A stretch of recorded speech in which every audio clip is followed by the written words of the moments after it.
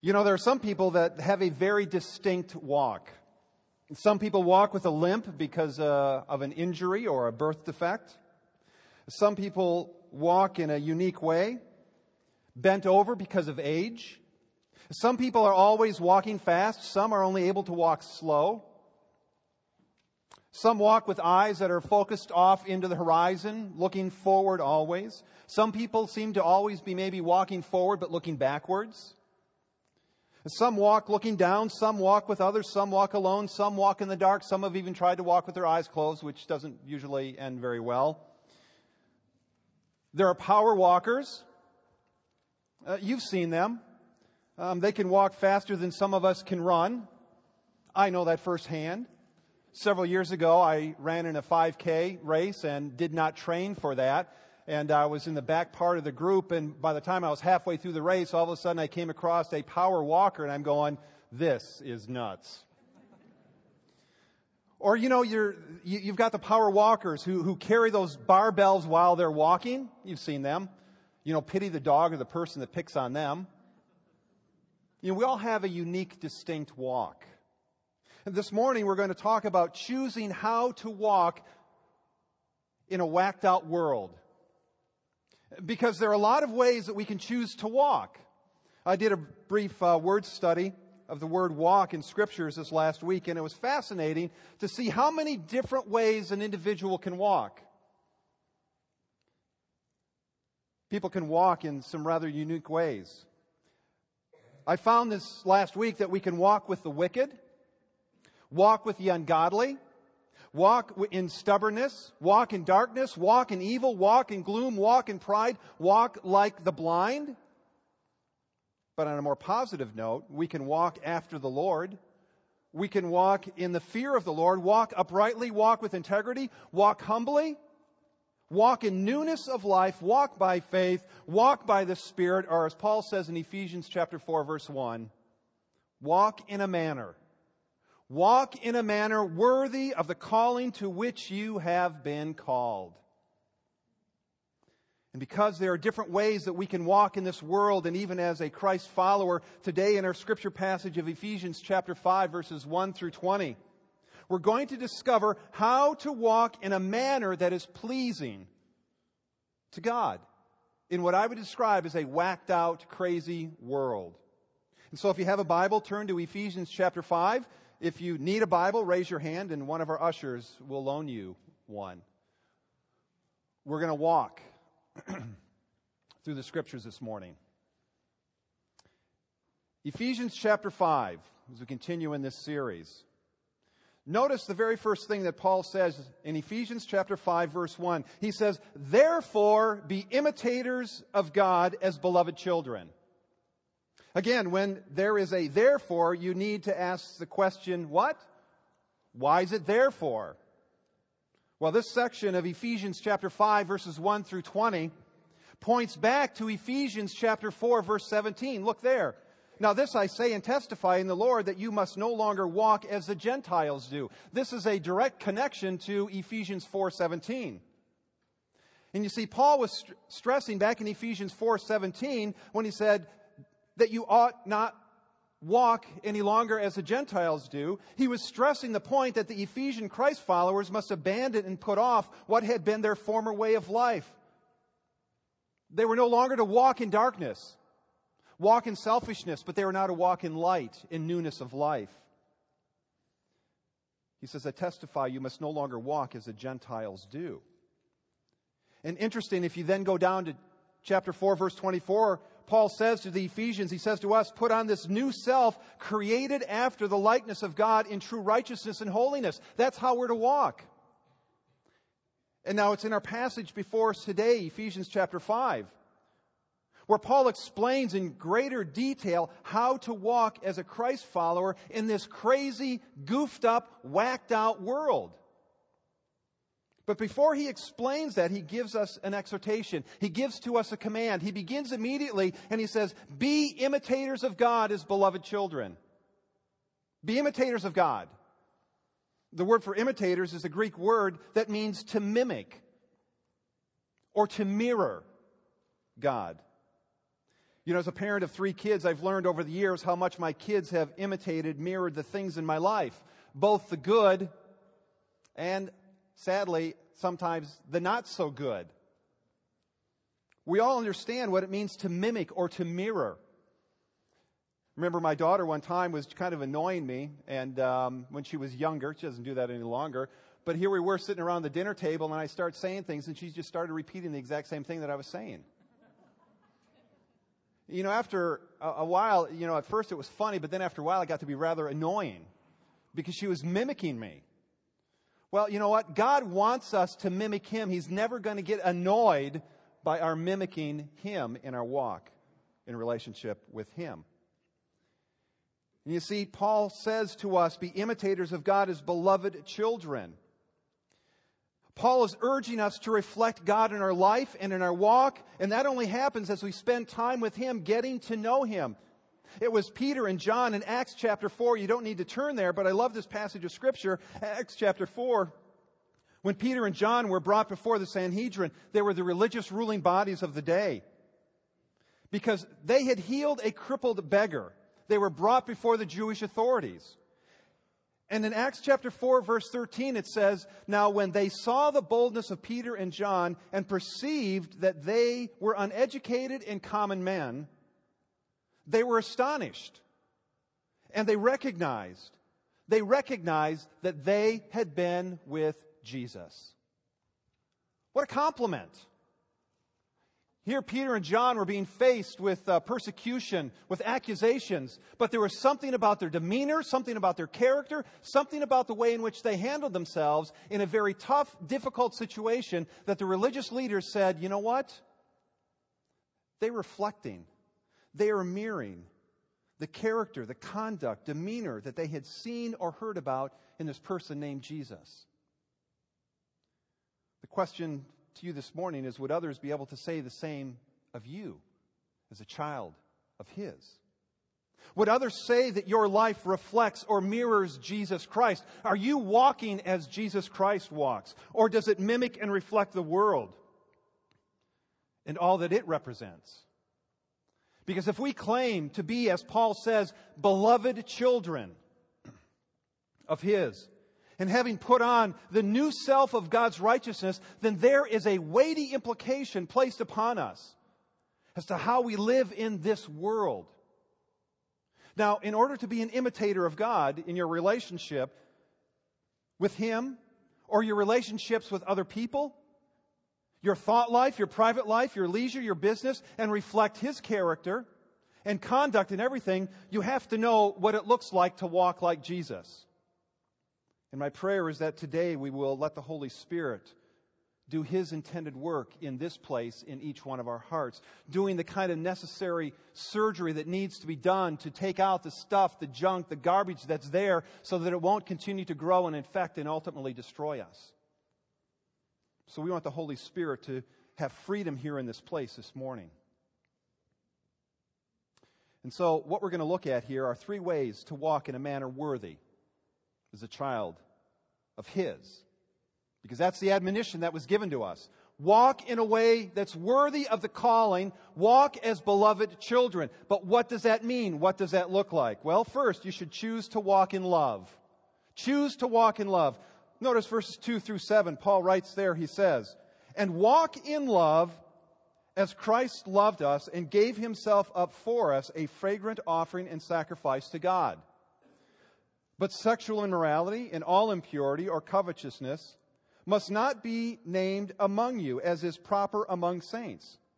Let there be no filthiness, nor foolish talk, nor crude joking, which are out of place, but instead let there be thanksgiving. For you may be sure of this, that everyone who is sexually immoral, or impure, or who is covetous, that is an idolater, has no inheritance in the kingdom of Christ and God. Let no one deceive you with empty words, for because of these things, the wrath of God comes upon the sons of disobedience. Walk in love. Walk in love. It was Tina Turner, that musical icon, that asked that unique musical question, what's love got to do with it? What's love got to do with it? And so the question is, what does love have to do with our daily lives? When in verse 2 it says we are to walk in love, that means love is supposed to be at the core of everything we do. It is supposed to permeate all of our existence, characterize our lives from start to finish. The problem is we often don't understand what biblical love is. We think of love as some sort of sappy emotion or some sort of warm, fuzzy feeling. And apparently that was a problem with the Ephesian Christians as well. They must have had trouble understanding what love really was because Paul gave them an example. He said they were to love as Jesus Christ loved them. And how much was that? Well, you may have seen the poster of a little boy with his arms stretched wide open. And at the bottom it says, I love you this much. You see, friends, that's what Jesus did. He said, I love you this much as He stretched out His arms on the cross of Calvary and died for you. I love you this much, He said. That's love. That's love. That's a kind of love that Paul says we're to walk in. That's a kind of love, he says, is supposed to characterize our lives and the way we live in relation to others in this world. And that's the kind of love that is self-sacrificing love. It's a self-sacrificing love that places the needs of other people above your own. Jesus put our needs above His own by willingly giving Himself on a cross. You see, this biblical love offers itself in service to others, as Paul says, as a sweet-smelling offering. It's willing to serve others no matter the personal cost. Whether they deserve it or not, whether they appreciate it or not. That's how we're to love, sacrificially, unconditionally. It's interesting. If you go to the book of Revelation and John's letter to the 7 churches, as he writes to the church at Ephesus, what's the one thing that God had against this church in Ephesus? Remember? He said, this one thing I have against you, you have lost, forgotten your first love.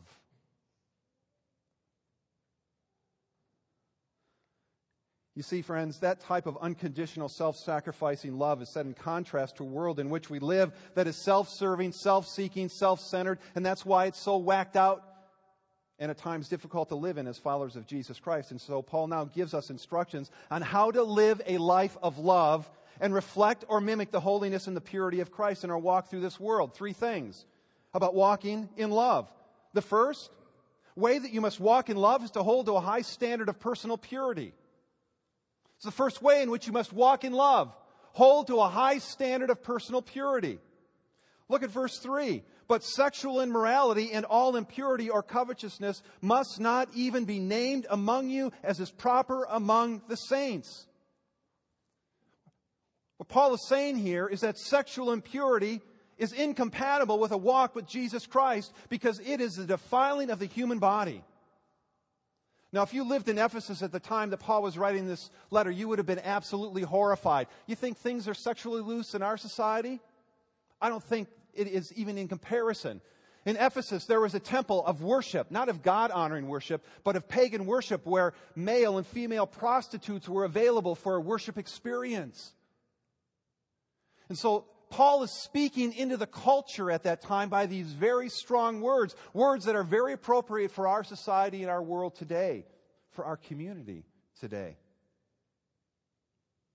Paul's saying sexual impurity, sexual immorality is incompatible with a walk with Jesus Christ because it is a defiling of what God has designed.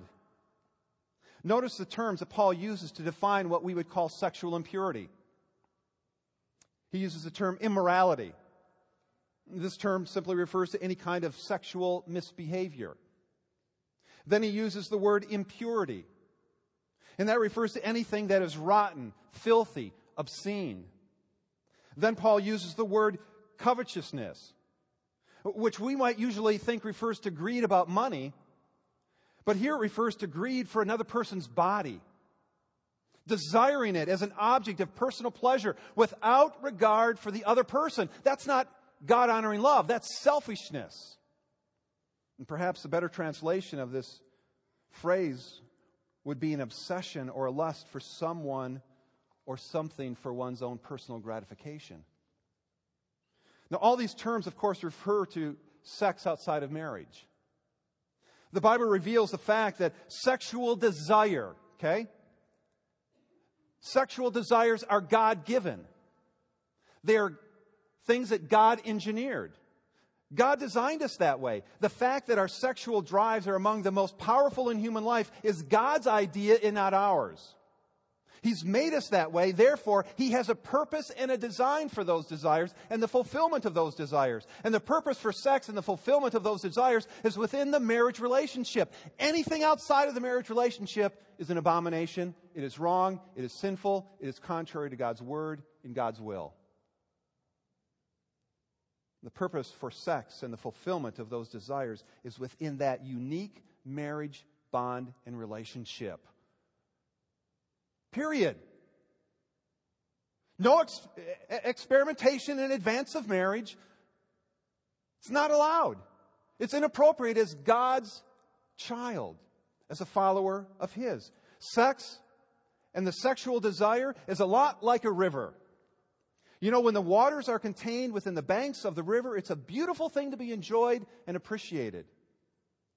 But when the waters of the river flood out of control and over the banks, it creates chaos, destruction, havoc, much like what the Illinois River is doing today. You see, when we attempt to meet God-designed desires outside of His will and His purposes, especially the sexual desire, it leads to chaos, it leads to hurt and personal destruction. And that's why we read in 1 Corinthians chapter 6, verses 18 through 20, where Paul says to the Corinthian church, to the followers of Jesus Christ, he says, flee from sexual immorality. Every other sin a person commits is outside the body, but the sexually immoral person sins against his own body. Or do you not know that your body is a temple of the Holy Spirit within you, whom you have from God? You are not your own, he says. You are bought with a price. So glorify God in your body. Well, the second way in which you must walk in love is to hold to a high standard of purity in your speech. Not only hold to a high standard of personal purity in your life and in your relationships, but also here in your speech. Notice verse 4. Paul says, let there be no filthiness, nor foolish talk, nor crude joking, which is out of place, but instead let there be thanksgiving. Not only is sexual carelessness incompatible with the Christian faith, but even careless, inappropriate talk about sexual matters is wrong and incompatible as a Christ follower.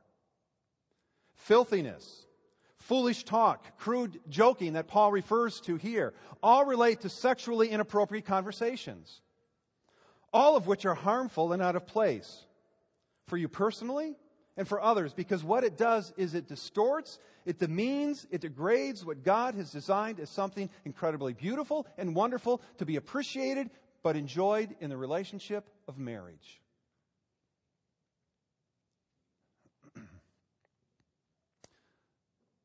That's why we're to replace this type of talk with words and conversations about goodness and blessings of God. We are to put off impure speech with God-honoring speech, with speech that lifts up, that encourages, that glorifies, that is God-honoring speech and talk. Well, let me share here the third way that you must walk in love. You must walk in love by holding to a high standard of purity in your relationships. Not only holding to a high standard of personal purity, not only holding to a high standard of purity in your speech, but also purity in your relationships. Notice what he says in verses 5 to 7. He says, for you may be sure of this. You may be sure of this, that everyone who is sexually immoral or impure or who is covetous, that is an idolater, has no inheritance in the kingdom of Christ and God. Let no one deceive you with empty words, for because of these things, the wrath of God comes upon the sons of disobedience. Paul puts it rather bluntly. He says, anyone who practices, who has a lifestyle of sexual impurity, he says, has no inheritance in the kingdom of Christ and of God. In other words, Sexual immorality, sexual looseness is incompatible with the Christian faith. Because persistence in that type of a lifestyle reveals an unregenerate heart. Notice how Paul reinforces those words, that statement. Verse 5, he says, "Be sure of this." And then in verse 6, he says, "Let no one deceive you with empty words," or words that don't carry truth. You cannot be a genuine Christ follower and knowingly, deliberately have a lifestyle of sexual impurity. The one cancels out the other. Now, let me also go on to say, I do know that a Christ follower can and does do things that are immoral and sexually wrong. God knows that. I'm sure there are some sitting here today kind of going, wow, I didn't know it was that serious. But you know, friends, it is that serious. You know, the record is all too evident. Even in the Scriptures, we have the account of King David, who after years as a believer, described as a man after God's own heart, fell into the sin of adultery and took another man's wife. We have other accounts of this in Scripture, and there are plenty of modern examples. How often in the Christian community has some prominent pastor or Christian leader given into temptation and has fallen into sexual sin? It happens.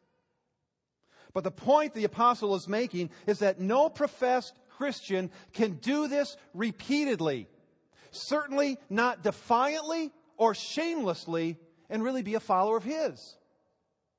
The genuine follower of Christ, if he does fall into this kind of sin, will abhor himself, will loathe his sin, and will repent and turn back and forsake it.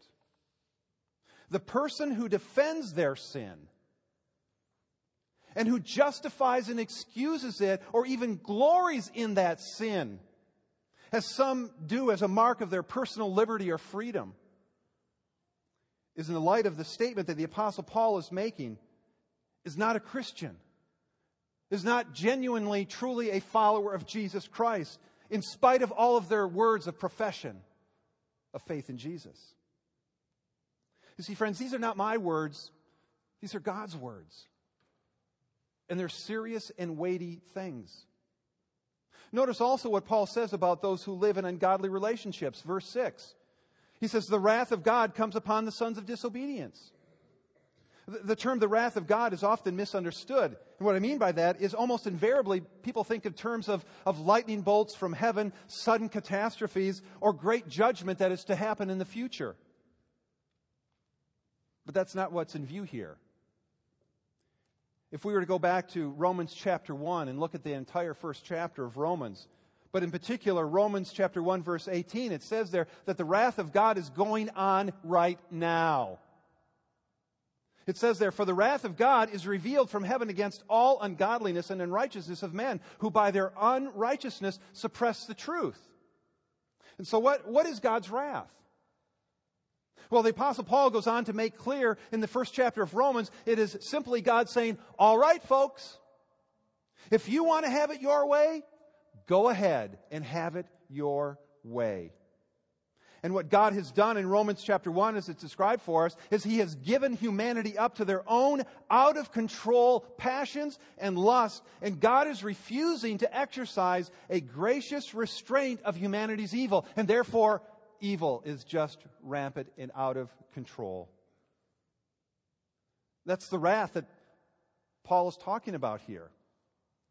In other words, it is the inevitable effect of moral wrongs that we all know that spiral out of control by those who indulge in them, and they become spiritually, emotionally, physically, relationally, and sexually ruined, disgraced, and sick. That's the wrath of God today upon those who live this kind of a life.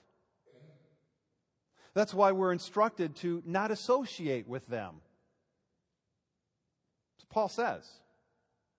Now, let's be careful here, because Paul is not saying that we completely separate ourselves from these people, because how else are folks who live in such an ungodly fashion going to hear and see the truth of Jesus in us, except we engage them and the culture in which we live and they live? We have a responsibility to be light in the midst of darkness. He means that we shouldn't become partners with them. When he says, do not associate, he's talking about a partnership, a relationship. Don't become partners with them in their evil. It's one thing to be a shining light to the unsaved. It's another thing to be indistinguishable from them. That's why Paul in this next section of Scripture explains what it means for you to walk in the light in this whacked out world.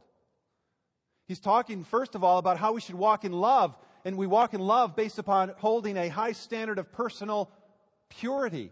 Purity in our own bodies, purity in our speech, purity in our relationships. But he goes on, he now talks about how we should walk in light in this world. Look at verses 8 through 14. Paul writes, he says, for at one time you were darkness, but now you are light in the Lord. Walk as children of light. For the fruit of light is found in all that is good and right and true. And try to discern what is pleasing to the Lord. Take no part in the unfruitful works of darkness, but instead expose them. For it is shameful even to speak of the things that they do in secret. But when anything is exposed by the light, it becomes visible. For anything that becomes visible is light. Therefore, it says, wake up, O sleeper, arise from the dead, and Christ will shine on you. In the Bible, righteousness and goodness and even the very nature of God are characterized by light. And the nature of sin and the devil is characterized by darkness. That's why in John chapter 8, verse 12, Jesus said, I'm the light of the world. Whoever follows me will not walk in darkness, but will have the light of life, he says. And then we read in 1 John chapter 5, verses 5 through 7, it says, God is light, in him is no darkness at all. If we say we have fellowship with him while we walk in darkness, we lie and do not practice the truth. But if we walk in the light as he is in the light, we have fellowship with one another, and the blood of Jesus, his Son, cleanses us from all sin. By nature, we were once owned and walked in darkness. But now we are owned and should walk in light. So what does it mean to walk in the light? Two things in particular. Notice verse 10. The Scripture says that you should discern what is pleasing to the Lord. What does it mean to walk in the light? It means, first of all, to discern what is pleasing to the Lord. Walking in the light means knowing and understanding what God's expectations are upon your life. And that can only happen as you study and know His Word. Psalm 119, verse 105 says, your Word is a lamp to my feet and a light to my path. You need to find out before you can live out those expectations. Walking in the light is meant to be both an inner renewal and an outward change of habit and lifestyle. You know, as you grow in faith and maturity, you'll begin to gradually, progressively understand and discern how to live in the light that God calls us to. The light of how to live becomes brighter and brighter with more and more clarity as you grow in Him.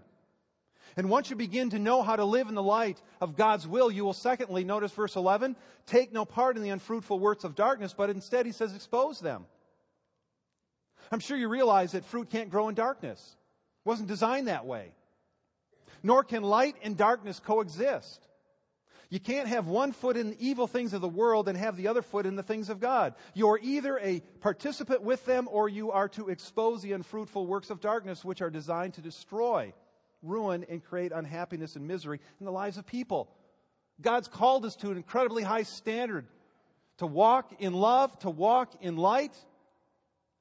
As light, we are to expose what is in the darkness and expose it for what it is. Verse 13. But when anything is exposed by the light, it becomes visible. We've all, I think, had the experience, although none of us really likes to talk about it. Maybe we get up late at night, the lights are off, we walk in the kitchen, flip on the light, and all of a sudden we see these little bugs just scatter. I mean, light exposes what's really hidden there. It's how we're to live our lives, exposing the evil that's there. The church and Christ's followers need to be actively standing against sin and lovingly speaking out for what is true and right. Notice the emphasis. Lovingly, but very directly. Speaking out for what is true and what is right. We've all seen individuals who are speaking the truth, but they speak it in such caustic, ungodly, unloving ways. The point here that Paul is making is that we should speak into the darkness by revealing it with the truth, but doing in a Christ-honoring, God-honoring, loving fashion. That was Paul's urgent call to the Ephesian believers, and it is to us. As he says in there, wake up and walk in the light because the days are evil, he says. Christ is coming back, and there are people that are living in darkness and need to know the love, the mercy, the forgiveness, and the grace of Jesus Christ in such a world that is so messed up, so whacked, so ungodly. Paul's calling us to this kind of a walk. And for us to be doing the kind of kingdom work that God has called Harvest Bible Chapel Peoria to requires that we must choose to walk in wisdom. It requires wisdom. It's the third way in which we walk. We walk in love, we walk in light, and we walk in wisdom. Notice verses 15 through 20. Paul goes on in this passage. He says, look carefully then how you walk, not as unwise, but wise. How? Well, making the best use of time because the days are evil. Therefore, do not be foolish, but understand what the will of the Lord is. And do not get drunk with wine, for that is debauchery, but be filled with the Spirit, addressing one another in psalms and hymns and spiritual songs, singing and making melody to the Lord with all your heart, giving thanks always and for everyone to God the Father in the name of our Lord Jesus Christ. The point here is not so much where you walk. I mean, that's a part of it. But the point I think that Paul is making here is not so much where you walk, and that is important, but it's more of how you walk. Where you walk is a relatively easy thing. But how you walk and how you apply the principles of God's Word in the various situations of life is where the wisdom is required. My son Drew just got his driver's permit. I mean, he's a good driver. I mean, he really is. He's got his permit. He's learned a valuable lesson because, I don't know, a year or two ago he ran a tractor in the side of a barn. So he understands the seriousness of large metal mechanical objects. My son got his driver's permit. And he's had no problem driving to church. You know, we've traveled the roads many times from our house to Embassy Suites. His challenge was not where to drive, but how to drive. That was the constant reoccurring challenge that he had. Not just as a new driver, but how to relate the principles of good driving to every challenging situation along the road. How to go over the railroad tracks, how to take this turn, where to stop, how to stop, all of those things. And that's really true of all of us. And as we're walking through life in a wise way, it requires our awareness of time, direction, and influence. Those things, those three things. Notice verse 16. Walking wisely is an understanding of the time. He says in verse 16, making best use of the time because he says the days are evil. The days are evil. A wise person walking through life has a heightened awareness of time and how limited and precious it is because once time is gone, it can never get back. You can lose money and you can earn it back. You can lose a job and you can find another job. But you have time taken away from you and it's gone, never to be returned. And Paul is saying, redeem the times, use the times wisely, recognize the times in which we live, and respond accordingly to that. And then in verse 17, we're told, understand what the will of the Lord is. This has to do with direction. It means to be aware of what God wants from you in every situation. Most people understand this phrase in terms of guidance. And although God is about leading and guiding us, I believe He is more interested in who you are in getting there. What you are in every situation, that's what's most important here. How do you live your life? At home, in business, at work, at school, in relationship to friends you run with, and your social life? What is it that God wants from you in every one of these life situations? Looking back to verse 10, Paul says, try to discern what is pleasing to the Lord.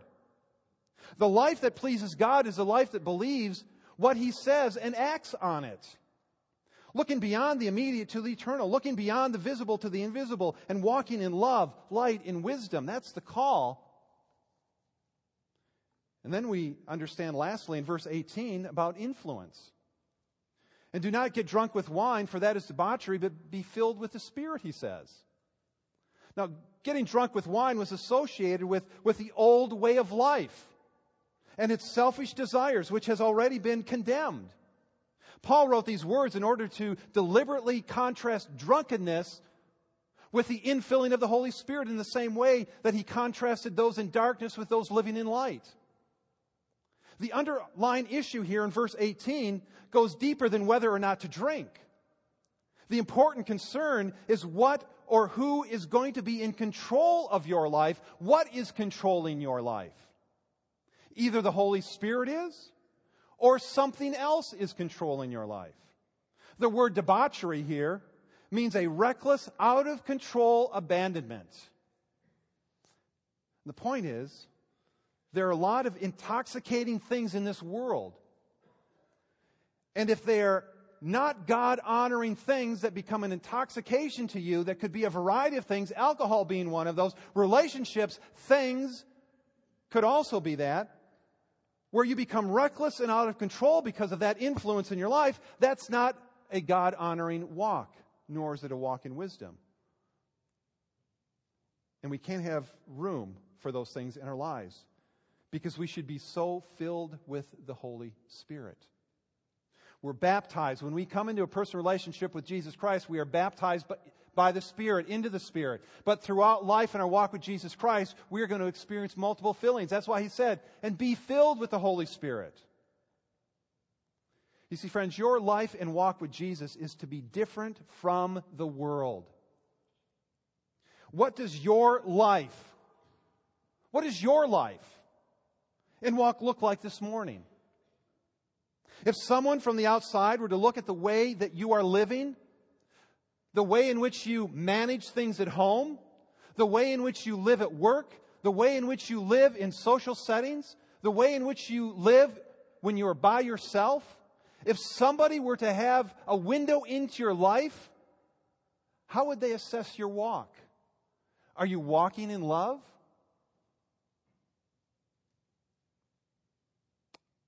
Are you walking in wisdom? Are you walking in light? Or are you walking in darkness? The truth is that if all of us put our lives side by side with Jesus Christ, we all fall way short. I know I do. But you know what? The hope that we have is that God is transforming us more and more into the image of His Son, Jesus Christ. Or at least that's His goal. And the question is, have you been letting Him?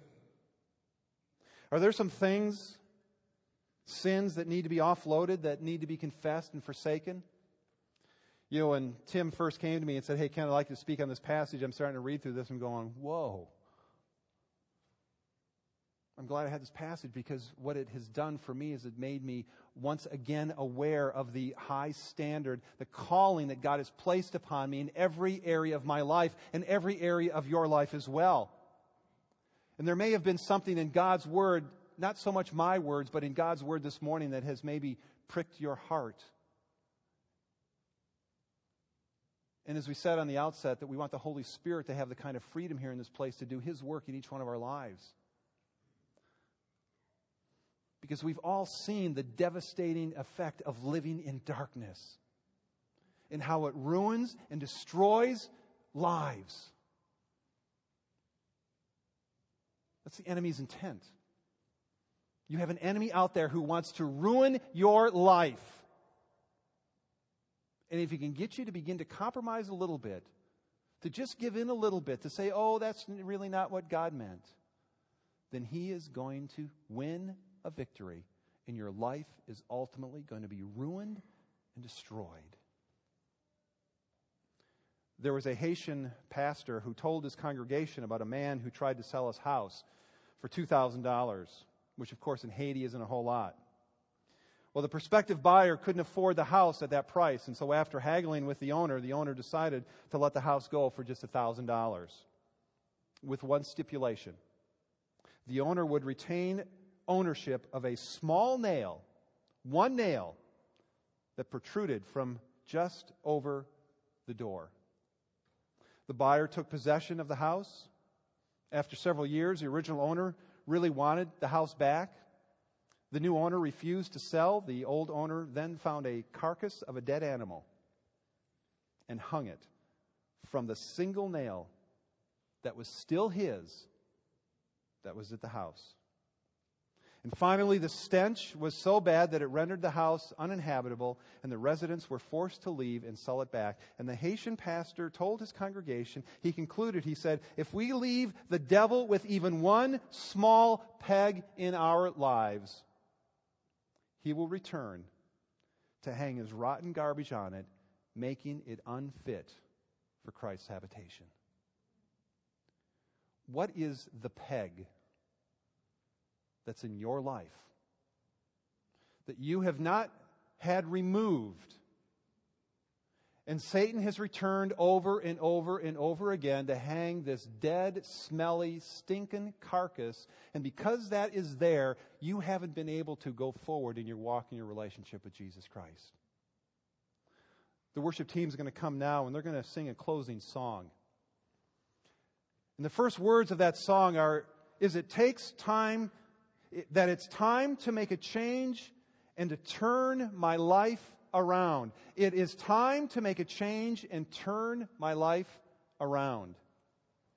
I want to challenge you this morning that as we sing this last song, and there was a lot of stuff in these 21 verses here in Ephesians chapter 5, that there might be something there that you just need to say, you know what? Enough is enough. The peg needs to be pulled out. The nail needs to be extracted so that the enemy isn't coming back to hang his dead stuff on it.